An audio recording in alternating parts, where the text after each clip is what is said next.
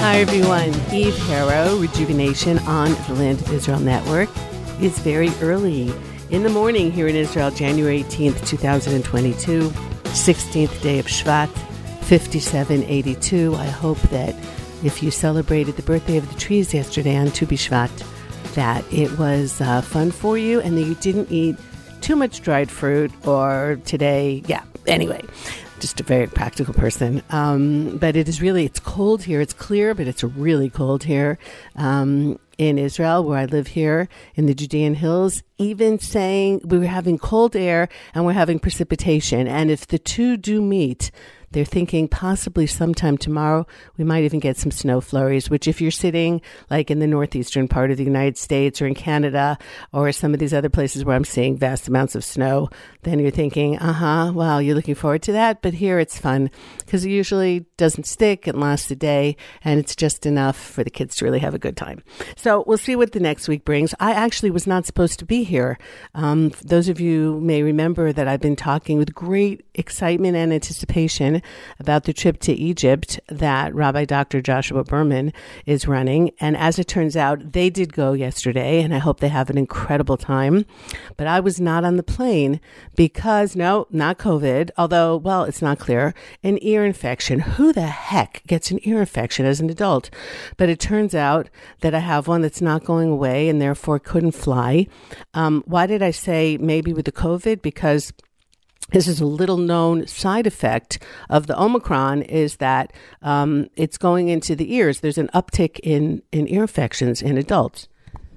So while I didn't think I was sick, I didn't have like fever or anything like that, never tested positive in any of the tests that I've been taking. It's possible that a few weeks ago or a couple of weeks ago, I had a mild case and it settled in my ear. I don't know. I'll probably never know. But in the meantime, this is where it is. So I guess there's a timing for everything. And if I'm not supposed to be in Egypt, I'm not in Egypt, but I am quite disappointed. And I really hope that they have a great time. And that I will be able to go sometime in the future, because it's like the ultimate field trip to go and to see all the archaeology and to connect it with like the Tanakh and all of that. So yeah, that's my disappointment for the week. My non-disappointment for the week is that I got a letter from Bar Ilan University, not only saying that I fulfilled all the requirements and I earned my master's degree in Land of Israel Studies and Archaeology, but I did it with honors. So I'm really excited because I'm not so young anymore. Wasn't sure that the old brain was working, and it was in Hebrew, and it was really a challenging thing, and to do it in just a little over a year. But I'm happy, and I have tremendous amounts of knowledge now, like swirling around my brain. Some of it I'm about to share with you guys because it's got to like come out somewhere. Although I must say that thankfully I'm starting to get some bookings. People are tentatively thinking about actually coming to Israel when all this insanity is over. I don't even want to get into the policies of the government, and we're open and we're not open, and people are in isolation, but maybe we'll let them out of isolation. I've got some of my family are sick, although it's mild, and I'll be doing the Jewish mommy thing and cooking for them today and bringing them food and just leaving it by the door. Won't even get to see their cute faces. But it's just insane. Traffic is down, which is good because people don't know what to do.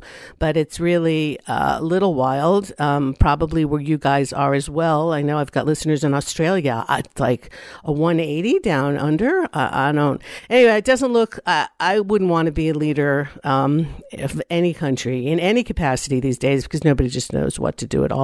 And hopefully it'll just pass quickly and people won't get really sick, and we'll all get this herd immunity and be done with it. So if you want to know if your ear is hurting you and you're thinking it's just really weird because you haven't had an ear infection since you were 2, which I think pretty much is my category, then don't laugh. It actually could be Omicron. So whatever, crazy stuff.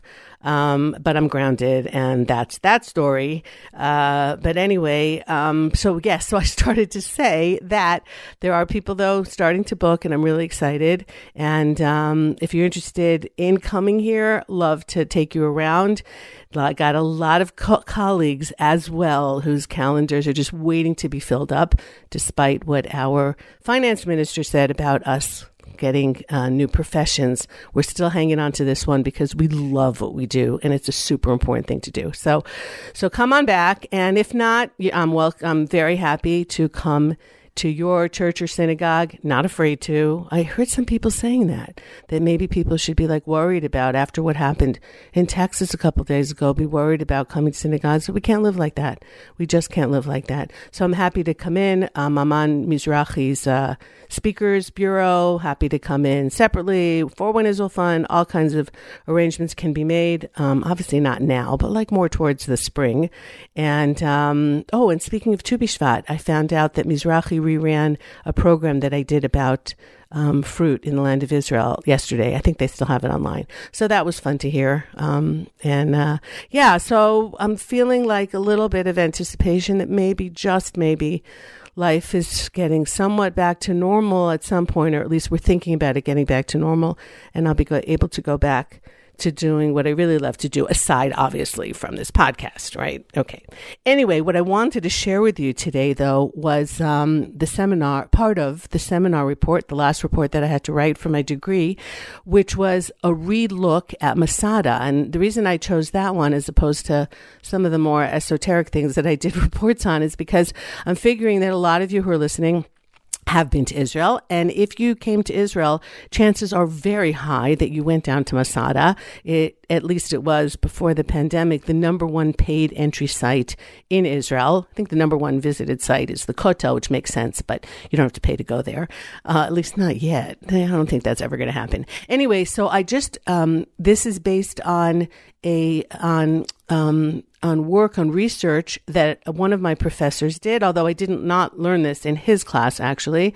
I did the research for this on my own, but came across a lot of what he was doing. Professor Zohar Amar. Some of you might remember that a few months ago, I did a podcast, which a lot of you really enjoyed. I got some great letters from that on what was going on here during the early Arab period, what was growing, and all kinds of like fascinating information. It was mainly about the agriculture, but not only. Anyhow, he's an amazing brain. Sadly, I'm not going to be able to have him on a podcast or on a webinar because he doesn't think his English is good enough. That, by the way, is an issue that I have here. There's a lot of people whom I know whose English is just fine, but because it's not on the level of their Hebrew, so they feel uncomfortable, being interviewed, especially when it's just audio, as many of you might understand, right? When it's just audio, there's only the voice. There's nothing to distract you. Like when you watch a show or you see some kind of video, you can, there's some kind of body language that's going on. So you're not just focused on the speed or level of the person's language skills. So it's not like that when it comes to audio. And so there's some really incredible people here in Israel that I would just love to interview. But they won't do it because of their English. Anyway, so he gets full credit on this one because he's put out some incredible articles, most of them in Hebrew. I read them in Hebrew. You could try and Google, I suppose, and see if anything was translated into English. Professor Zohar Amar. Anyway, he lives in the Shomron in a place called Neve Tzuf.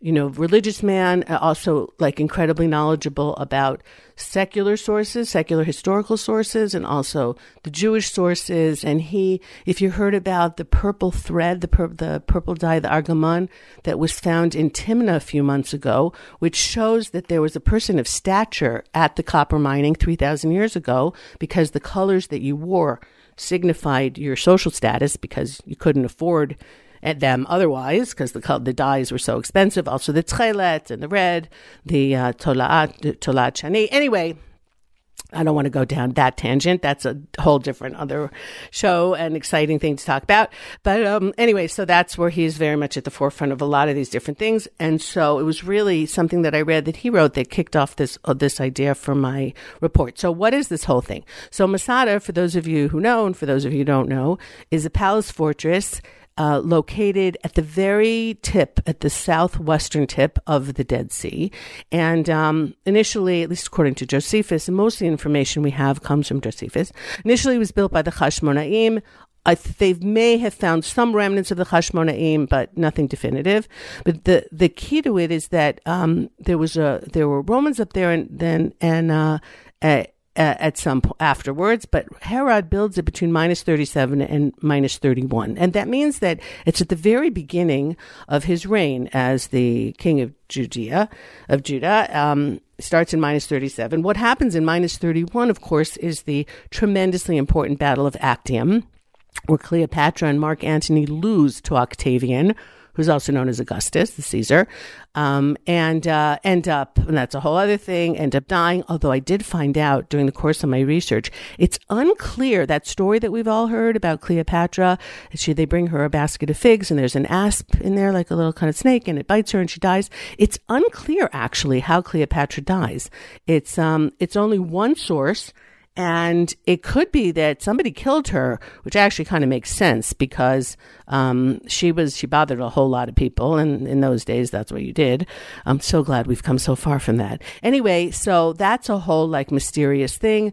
Most Egyptologists now think that actually that there was some kind of toxic cream that was put on her because some of her maidservants also died with her. So that would be an unusual event. In any event, leaving that, she dies then, and Egypt kind of goes, I'm going to be talking about Egypt today, even though I'm not there. Egypt kind of goes out of the importance for our purposes. And of course, Rome is ascendant, and Herod very much is a vassal king of Rome and does a tremendous amount during his reign to kind of prove to Rome that we're loyal, and there are no wars here for the long time, for the entire time of his reign. He dies in -4 for 33 years and no unemployment, and Judea is really like on the map in many, many ways.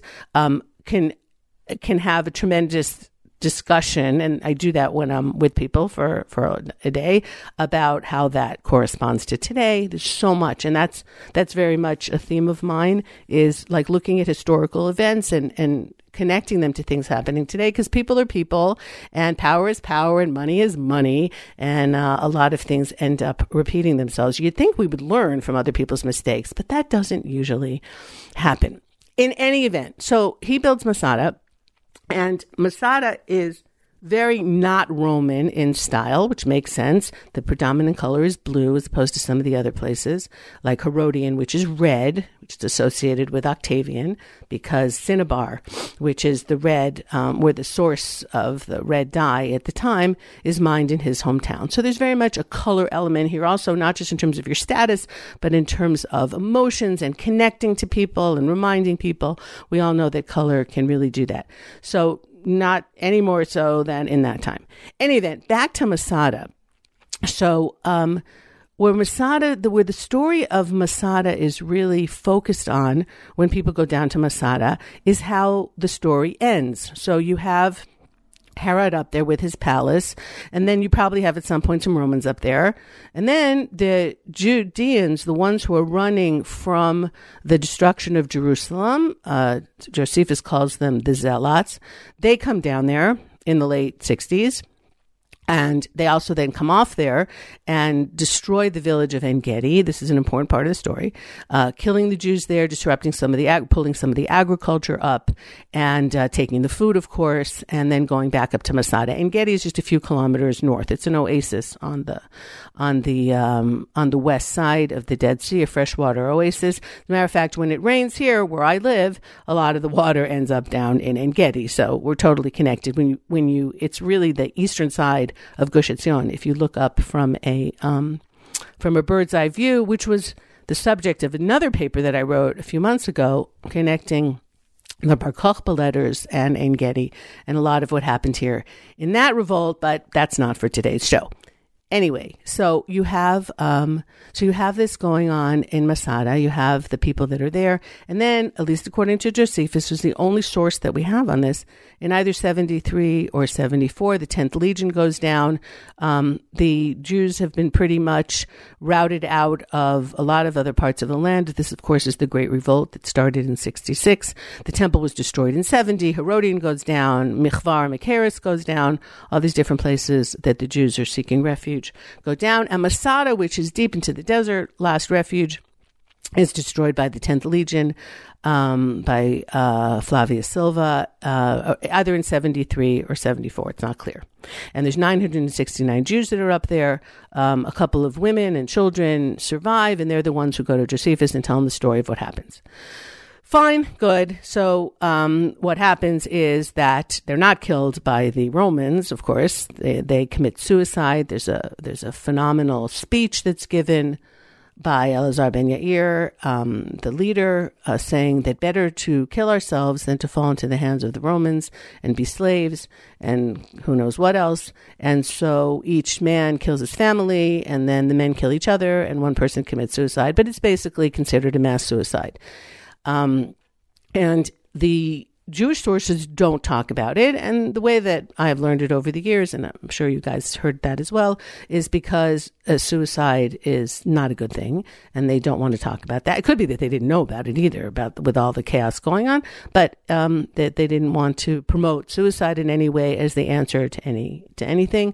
The Romans don't talk about it, and the accepted explanation for that is that because it was like a big embarrassment. They needed this whole legion and Jewish slaves and a whole bunch of other people, and then they don't even have the satisfaction, if you will, of killing the Jews, raping the Jews, taking them into slavery. It's just they get up there and everything's quiet and everybody's dead. And the Jews have even burnt their things up there to show, and there's still food in the storehouses to show that they weren't starved out. And it's really kind of like a from beyond the grave insult to Rome. So Zohar Mar connects this actually to, and this is where I got involved, because as many of you know, I've been completely fascinated by the Judean Balsam, by the Apharsamon oil, in ways that I totally cannot explain. The very expensive and therapeutic plant that grew down there. And most of my report actually goes into the history of the plant, which I will not talk to you about now. The different sources that talk about it, both the biblical, the Balm of Gilead, the Greek sources, the horticulturists and the historians from Greece, that, and many pages and a lot of research on all the different sources and in what context they're talking about the balsam, if it's as a medicine. And don't laugh, but just to jump ahead, and some of you know this because I've done shows on this before, it's now growing again in Kibbutz Almog, and I have here in my house a special oil that Guy Ehrlich has made to help alleviate the worst symptoms of COVID. I'm about to bring it actually to one of my kids today. I have some jars that he made up, including the Apharsamon oil. And there are many people who swear by that it helped them get over the sickness. So there's a lot of research going on now about it also. Anyway, the sources sometimes talk about it in terms of its phenomenal smell, the smell of the world to come, and all kinds of things. Others talk about it in terms of its healing properties. Definitely a valuable commodity that only the Judeans knew how to grow. And there are different questions about what exactly it was. Was it the plant that originally the Queen of Sheba brought to King Solomon? Was it the Balm of Gilead, which is not where she comes from? She comes from Arabia. Was it something that was kind of tinkered with by the Judeans here? Like they got this basic plant from one place or the other, and they just kind of played with it a little bit to make it super specified for the areas in which they were growing it, which is essentially Jericho and En Gedi, the very, below sea level, very, very arid and hot and dry area there near the Dead Sea with a specific kind of rock. And they got it to grow. But the key here is that they're the only ones who knew how to grow it. And so all through time, if it's be the Babylonians, if it's later on the Romans, so the Jews that know how to grow it are kept alive because they can provide it. Of course, now they're providing it to, not to themselves, but to whoever the monarchy is. And of course, during the time of the Hasmoneans, when we were the monarchy, so that was a very big deal, and it was part of the essence, the Ktoret, the incense mix of the temple. So it was really needed for that. And a lot of people did use it for ritual purposes. And also then you could also take not just the resin from the plant, but like the woody leaves, the xylobalsam, the leaves and the branches of the plant itself. So what there is proof of the of the balsam was found on Masada, the only written proof, actually. There's been other things that were found. They found the terraces, of course, tons of writings about it. They had found a perfume factory that looks like it was used for that. In other places also, they have found like agricultural pits and drains and all kinds of things that used like that looked like they were used in the manufacture of it. It is on Masada, though, that we have written proof of it in like what the Romans left, where they talk about the balsam and its medicinal qualities.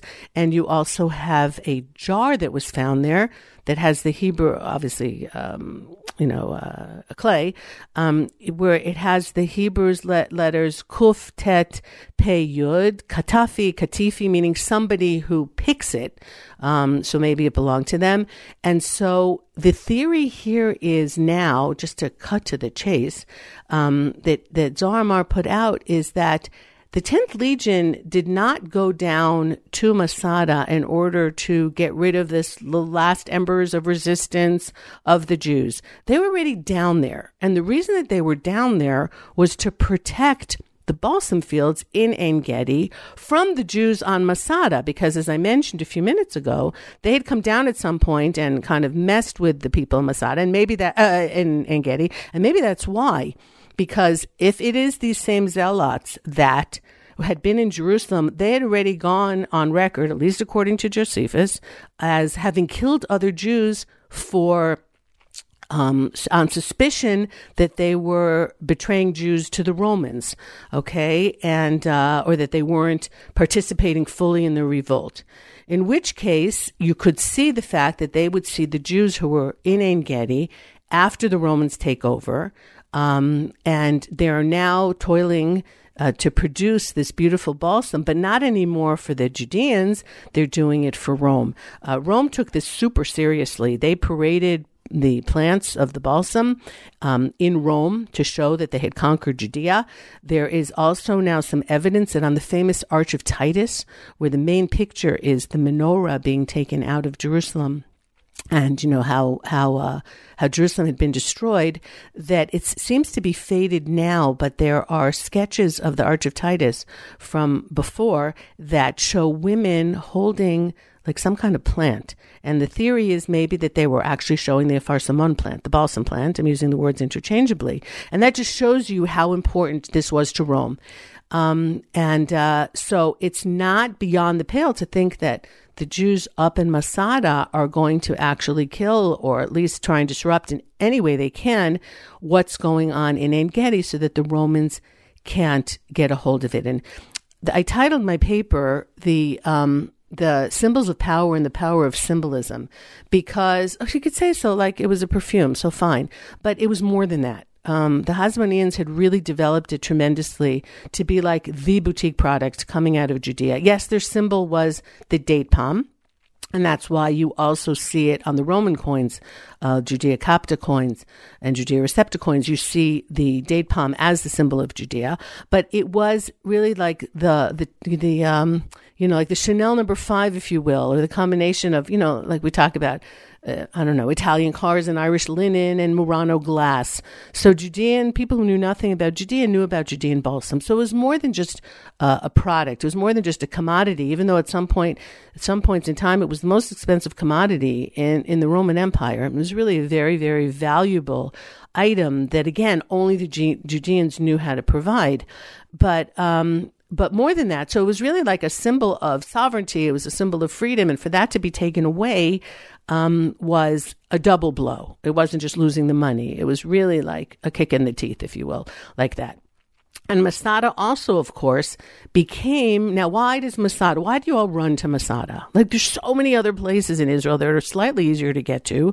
And, Masada is like a day, right? You have to leave Jerusalem, you have to drive down to the Dead Sea. Sometimes you stop in Ein Gedi on the way back. And if you're here in the summer, it's just brutal. I mean, I've guided there in July. It is hot. So why the pull to Masada? So I connected this to when Masada was excavated. Masada was excavated from 1963 to 1965 by Yigal Yadin. And what was uncovered there were scrolls, were like, parts of the Bible.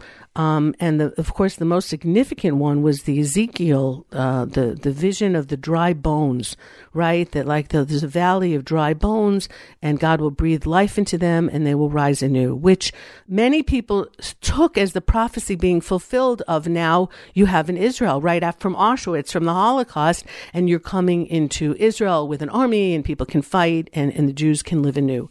So it was a very emotional dig for many reasons. Things were found there that seemed to buttress Josephus's narrative of what happened there, like lots with people's names on it, and there was a mikveh for the first time. There was a kosher mikveh found there, meaning that the ritual baths, there's a certain amount of water that's supposed to be in them, 40 se'ah a volume. And you actually had mikvahot were found on Masada, and the chief rabbi of Israel at the time went down there and decreed that it was a kosher mikvah. So there's this religious connection, what we were doing then, and we're still doing it now. And these people were still devout, even though the temple is destroyed. Remember, this is an incredibly chaotic, insane time, what's happening here. And so the dig took on this really like a myth, the myth of Masada for a while. Conscripts into the army were brought up there, Gamla will not fall again. It was really seen as heroism.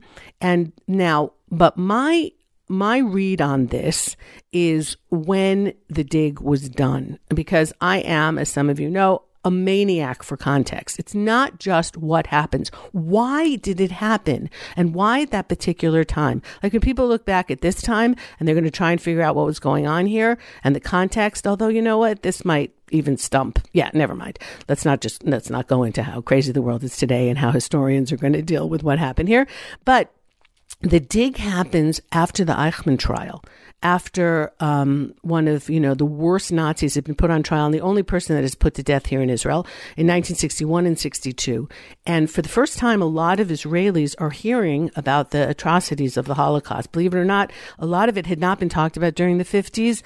The survivors, to a great degree, shut down. Some of them, made to feel like, why didn't you fight back? That's not what Jews do, because we're developing this new Jew here. A lot of them because they just couldn't speak about it. It was just way too traumatic to speak about, which is totally understandable. A lot of people didn't want to talk about it because I'm sure people did things during the war that they really didn't want, like their granddaughter, to know, and that's also totally understandable. So believe it or not, but a lot of people really did not know what had happened in Europe in the 1940s, and now it's coming out in the Eichmann trial. Plus, there's no water security here. There's no physical security here. Israel has really no friends, not a strong country, still reeling from the debacle of the 1956 Sinai campaign.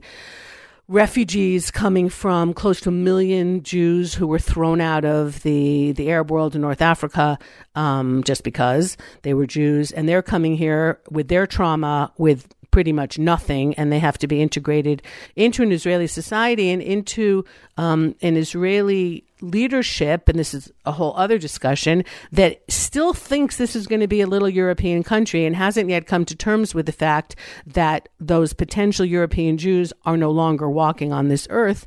And what you're going to have now is a Middle Eastern country, not just because of the location, but because the over 50% of the population here now within just a few years becomes our Middle Easterners, or Jews from Iraq and Libya and Morocco, etc., who come here as they're forced out of the mainly Muslim world.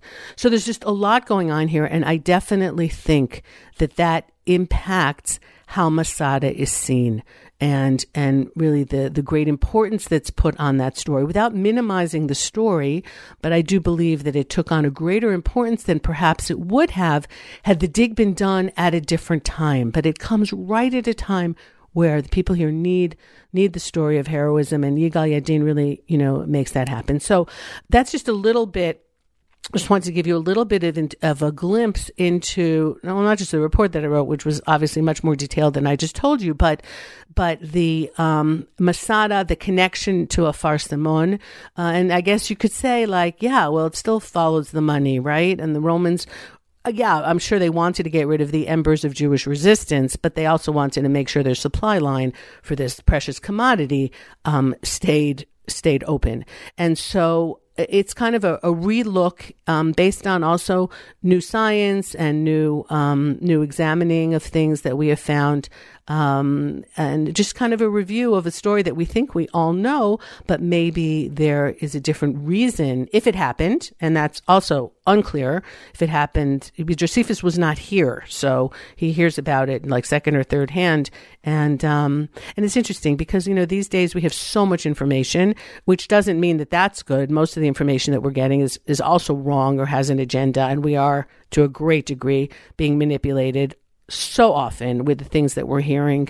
If it's in the news, it's because somebody wants it to be in the news. That's not necessarily what's really happening. And I think we all know that. We're trying to feel our way through and, trying to live in some way with some kind of truth and be able to, even in democracies, being able to make some kinds of decisions about, who our leadership is going to be, as opposed to in other countries where they don't even have the privilege of deciding. And we're all kind of like muddling our way through. But I just thought this was really a fascinating glimpse at what happened many, many years ago in a place that is very special to many of us and familiar to many of us, but kind of a different look as to why it might have happened and some of the emotions behind it and why the people did certain things. So I just wanted to share that with you. And I hope that if you're familiar with Masada, it gives you a slightly different perspective. And that is it. So thank you for letting me be a tour guide for a few minutes and share some ideas. It's just not the same when it's this monologue as opposed to being with people and standing in the place and getting questions. I always get great questions from my tourists, always adding something that I hadn't necessarily thought of or from their own life experience, sharing something that illuminates it for me. And I just love that, that back and forth. And learning from everyone. So with that, we are done with Rejuvenation for today. And thank you to Tabitha and to Ben for always putting out the show, and to all of you wherever you are. Just be well, and I will hopefully be back next week. Eve Harow, Rejuvenation on the Land of Israel Network. Happy to hear from you. You can write to me, Eve at thelandofisrael.org, I think. If not, Eve, then you can write to eve.harow with one R, Harow, @gmail.com, and love to get your feedback. Take care, everybody. Have a wonderful rest of the week. Goodbye for now.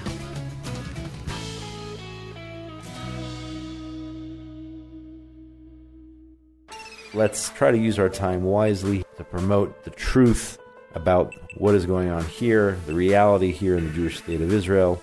Join Josh Haston every Monday for Israel Uncensored. If we didn't have Iron Dome, more Jews in Israel would be hurt or injured or, God forbid, killed. Israel would have to respond more forcefully to attacks, and that would result in more lives being lost. Gaza, the Temple Mount, anti-Semitism, COVID, the Knesset, and more. Another example of Israel contributing to the world. It's not hard to find these stories. Each and every week, an Israeli company coming out with the latest technologies to improve quality of life for people all over the world in so many different fields. That's Israel Uncensored with Josh Haston on the Land of Israel Network at thelandofisrael.com.